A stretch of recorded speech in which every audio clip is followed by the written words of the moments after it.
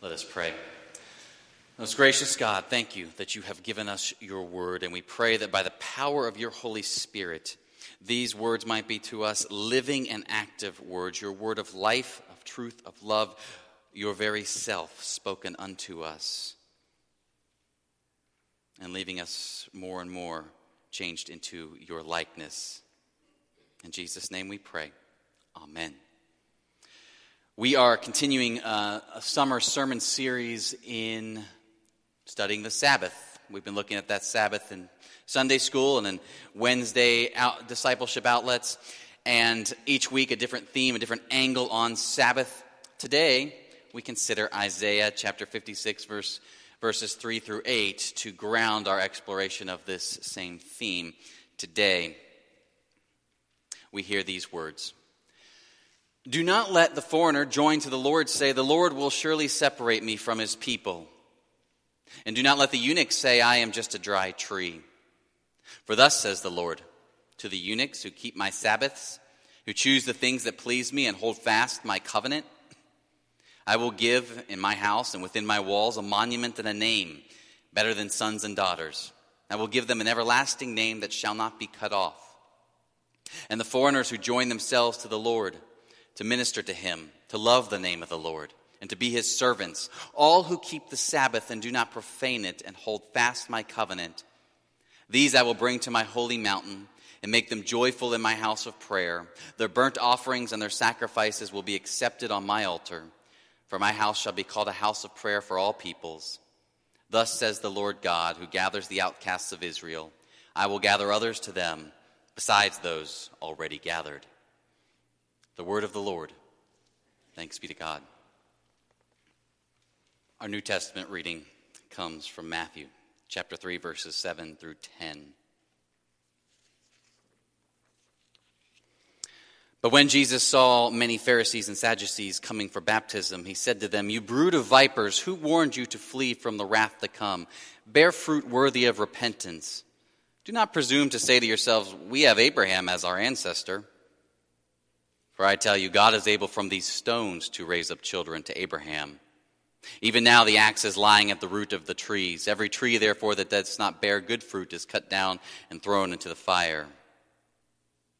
The word of the Lord. Thanks be to God. The summer after first grade, we moved from an area of Cincinnati called Forest Park to another area called Wyoming. And I have very few memories of elementary school on the whole, but I still vividly recall standing in line before the very first day of school at Hilltop Elementary and fearfully, anxiously clutching the straps of my backpack with everything that I had. Because back at Forest Park, I had friends, I had teachers I knew, I had routines I knew. Hilltop was this terrifying array of children who all seemed to know one another and be friends. Did you ever move schools as a child? Do you remember any of the accompanying awkwardness or anxiety? I think some of those memories remain with us because that feeling of dislocation and uncertainty and belonging or lack of belonging, it can be so powerful. Those moments are certainly echoed into the adult years in various ways. You move to a new neighborhood or a new job or a new residence, and even if it is for an exciting or good reason, there is this inevitable anxiety about how will we fit, how will it work, will I fit? Finding a church, some of the very same anxieties. Moving to another country, all those anxieties heighten that much more because of the lack of the support network and some of the cultural assumptions. And then, of course, living in an age of unprecedented global migration as we are, surely one of the most shared sentiments across humanity today has to do with fears of belonging, acceptance, who fits, who doesn't, who's in, who's out. How does this all come together or not? This is really the pressing question facing the people of God in Isaiah chapter 56. Many years ago, you may recall, God had sent the people of God in exile, scattered them from their home in Jerusalem as in the promised land as a punishment for their sins. And so they became a dislocated, almost homeless people, flung far and wide in the Babylonian Empire. But now 70 years later, during the time of the Isaiah 56 pronouncement, the people are gathered back. And among them, there are people who had cooperated and even assimilated to some of the Babylonian practices and ways. There are other Jews being brought back in who had not cooperated, not assimilated, had tried to remain faithful to a singular Torah way. You have in Jerusalem then, of course, many foreigners, Babylonians, who over these last 70 years have made that their home. And so you've got this interesting plurality all coming together in Jerusalem. And the people of God are saying, well, we are a holy people. We are a set-apart people. We have been given a new beginning by God, and we've got to get this right. Who among us belongs in the assembly, and who doesn't? Who are we as a people as we reconstitute in this new and gracious beginning? And you can turn and you can read the likes of Nehemiah chapter 13. Nehemiah and Ezra both tell a bunch of stories about this experience of coming back together. And Nehemiah 13 talks about how one experience where the people are coming together and people, understandably and rightly so, turn to Scripture for their answer about who belongs here and who doesn't. They read from the book of Moses in the hearing of the people, the Torah, and it was found written that no Ammonite or Moabite should ever enter the assembly of God. Well, they're reading directly from Deuteronomy 23, where it says that. Because the Ammonites and Moabites, they didn't meet the Israelites with bread and water when they were wandering in the desert. Nehemiah 13 goes on to say, when the people heard the law, they separated Israel from all of those of foreign descent. Okay, God's word says the foreigners, especially these kind of foreigners, no. And while God's people are busy separating out these foreigners from their midst and trying to build the boundaries, God speaks a new word as recorded in Isaiah 56. Do not let the foreigner join to the Lord say, the Lord will surely separate me from my people. It is a word that contradicts the ancient rule of Moses in Deuteronomy 23. It actually goes on to say, the foreigners who join themselves to the Lord, to minister to him, to love the name of the Lord, be his servant, who keeps his Sabbath, and does not profane it, and keeps my covenant, these I will bring to my holy mountain. In Isaiah, there's no delineation between foreign groups, friendly ones, enemy ones, good ones, bad ones. National identity, ethnicity, they're just ruled out for determining membership in God's worshiping assembly. Now, there are conditions to membership, and I'll return to those. But for a moment, let's also notice how God's message in Isaiah 56 expands in yet another surprising way. God has a word about eunuchs. Eunuchs likely refer to a couple things here. Quite literally, eunuchs are men who have been castrated, and not uncommon practice in the ancient world as a way of subduing an enemy or designating one to a life of servanthood where they really aren't a threat for adultery or running off to a family. They don't have one. God's people had long considered the eunuch an outsider of the assembly. Deuteronomy 23, again. He whose testicles are crushed or whose male member is cut off shall not enter the assembly of the Lord. This ban on eunuchs in the assembly had to do with the fact of the blessing given to Abraham. You remember in Genesis, God promises Abraham that I'm going to make you a great nation, a great people with descendants as numerous as the stars in the sky. Well, eunuchs can't reproduce. They can't have children. They cannot positively contribute to the fundamental mission. It's a utilitarian decision. They're not insiders. Eunuch in Isaiah 56 also likely refers to any of the Jewish people who during exile had assimilated with the Babylonian Empire in ways that really compromised their faith at some point or another. They're people whose lives are not producing fruit or very much fruit in the way of God because of the compromise. And so God comes along with this new word for eunuchs who are either physically compromised or spiritually compromised or perhaps both. And do not let the eunuch say, I'm just a dry tree. I cannot have children. I cannot contribute meaningfully to the primary mission. For thus says the Lord to the eunuchs who keep my Sabbaths, who choose the things that please me and hold fast my covenant, I will give in my house and within my walls a monument and a name better than sons and daughters. I will give them an everlasting name that shall not be cut off. The eunuch is in. More than that, we read that these people who, again, we'll come back to a couple of the stipulations here, they're going to be given a monument right there in the assembly that they might be remembered forever.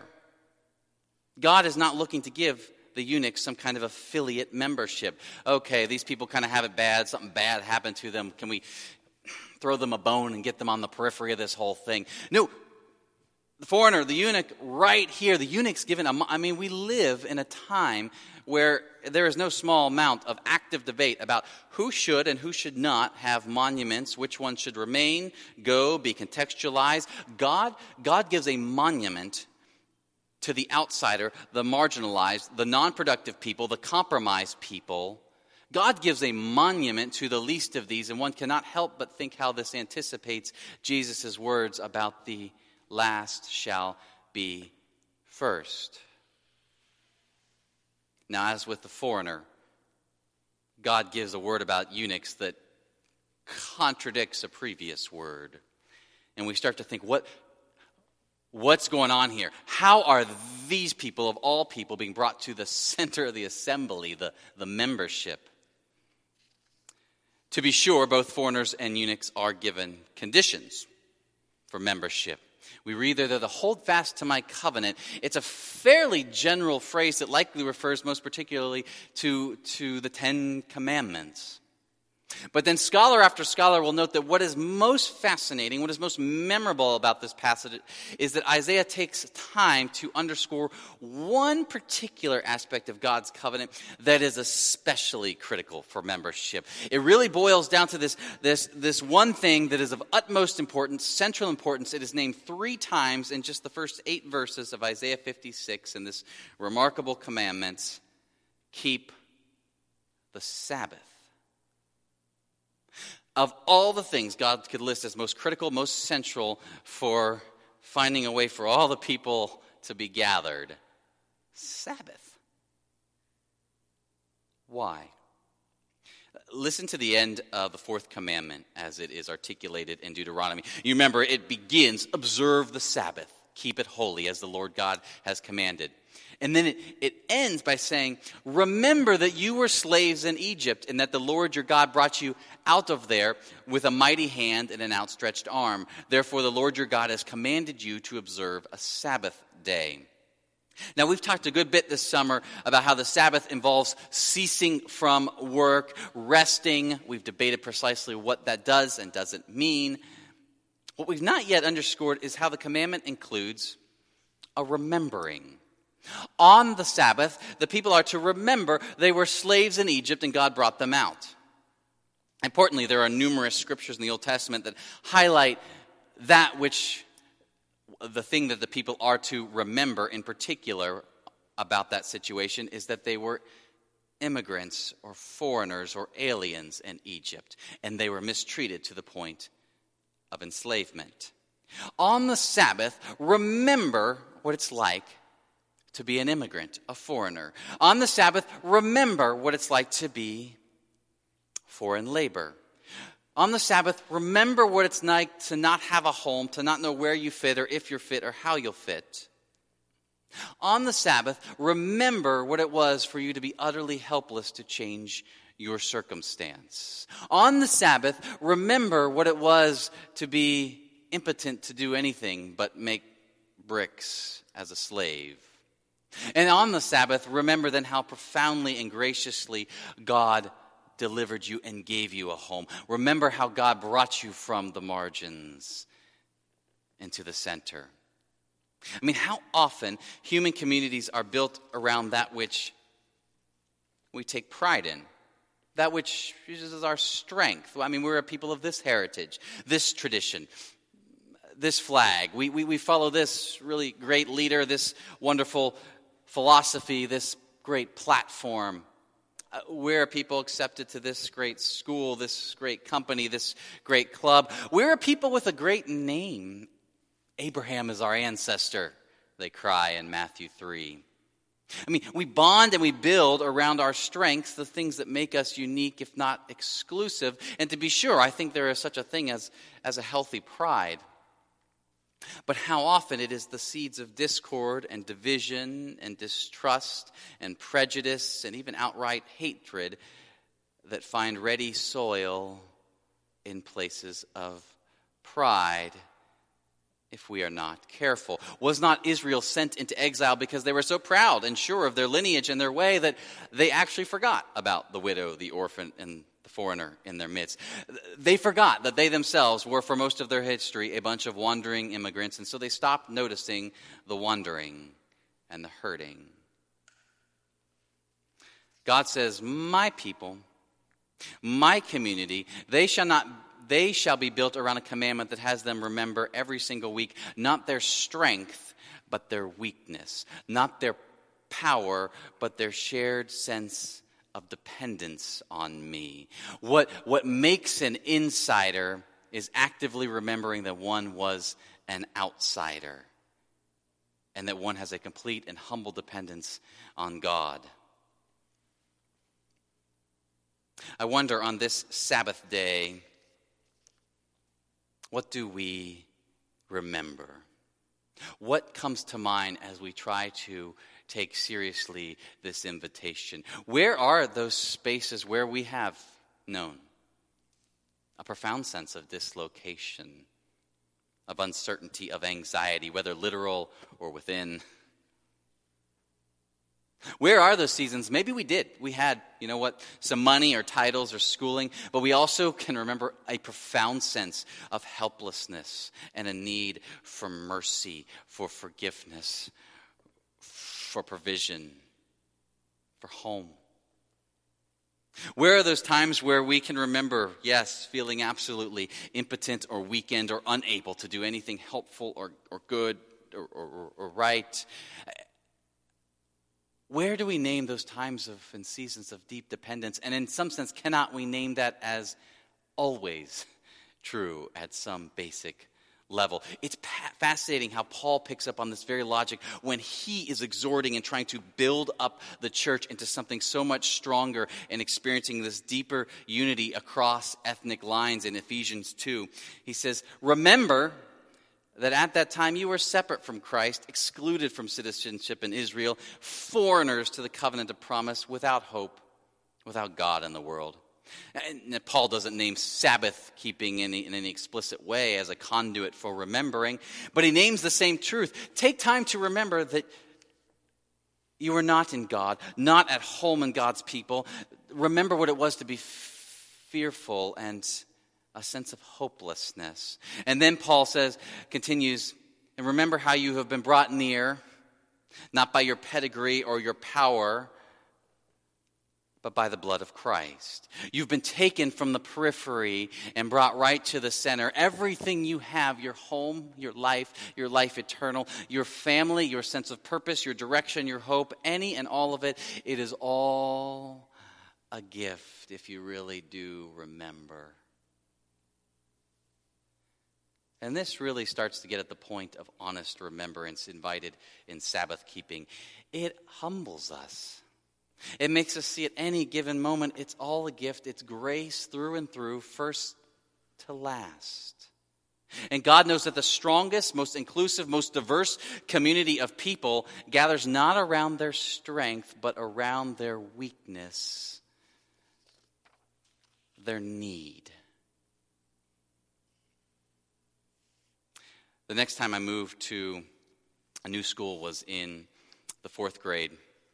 Hilltop Elementary School ended in 3rd grade, and so everyone had to move to Wyoming Middle School. And by that time, I had 2 good years of Wyoming, 2 good years of friendships. And so on the first day of school, that 4th grade, my teacher mentions a student ambassador program, and my ears prick up. Would any of you 4th graders who have been at Wyoming for a year or more, would any of you like to be a student ambassador? We have some new kids joining the class. They're from here and here and here and here, and they don't know anyone. If you'd be interested in being their ambassador, someone who sits with them at lunch, invites them to play at recess, tries to be a friend. If you're interested, would you please talk to me when the bell rings, after the bell rings? Now, not because I'm terribly special or really nice or wanted more friends. Actually, I was painfully shy. But what came to mind when the teacher said that thing about those students was the memory of standing in line and clenching that backpack with all that I had, as if I might be able to just grip my way into belonging. So fearful was I of not having a place. Oh, I remembered being a foreigner. Well, I signed up to be a student ambassador. Again, this wasn't some great upswing of love that built in me. It was just this immediate sense of kinship to those who are arriving. I know what that's about. To this day, I remember I was an ambassador to Keir Lehman and Blair Mezabov.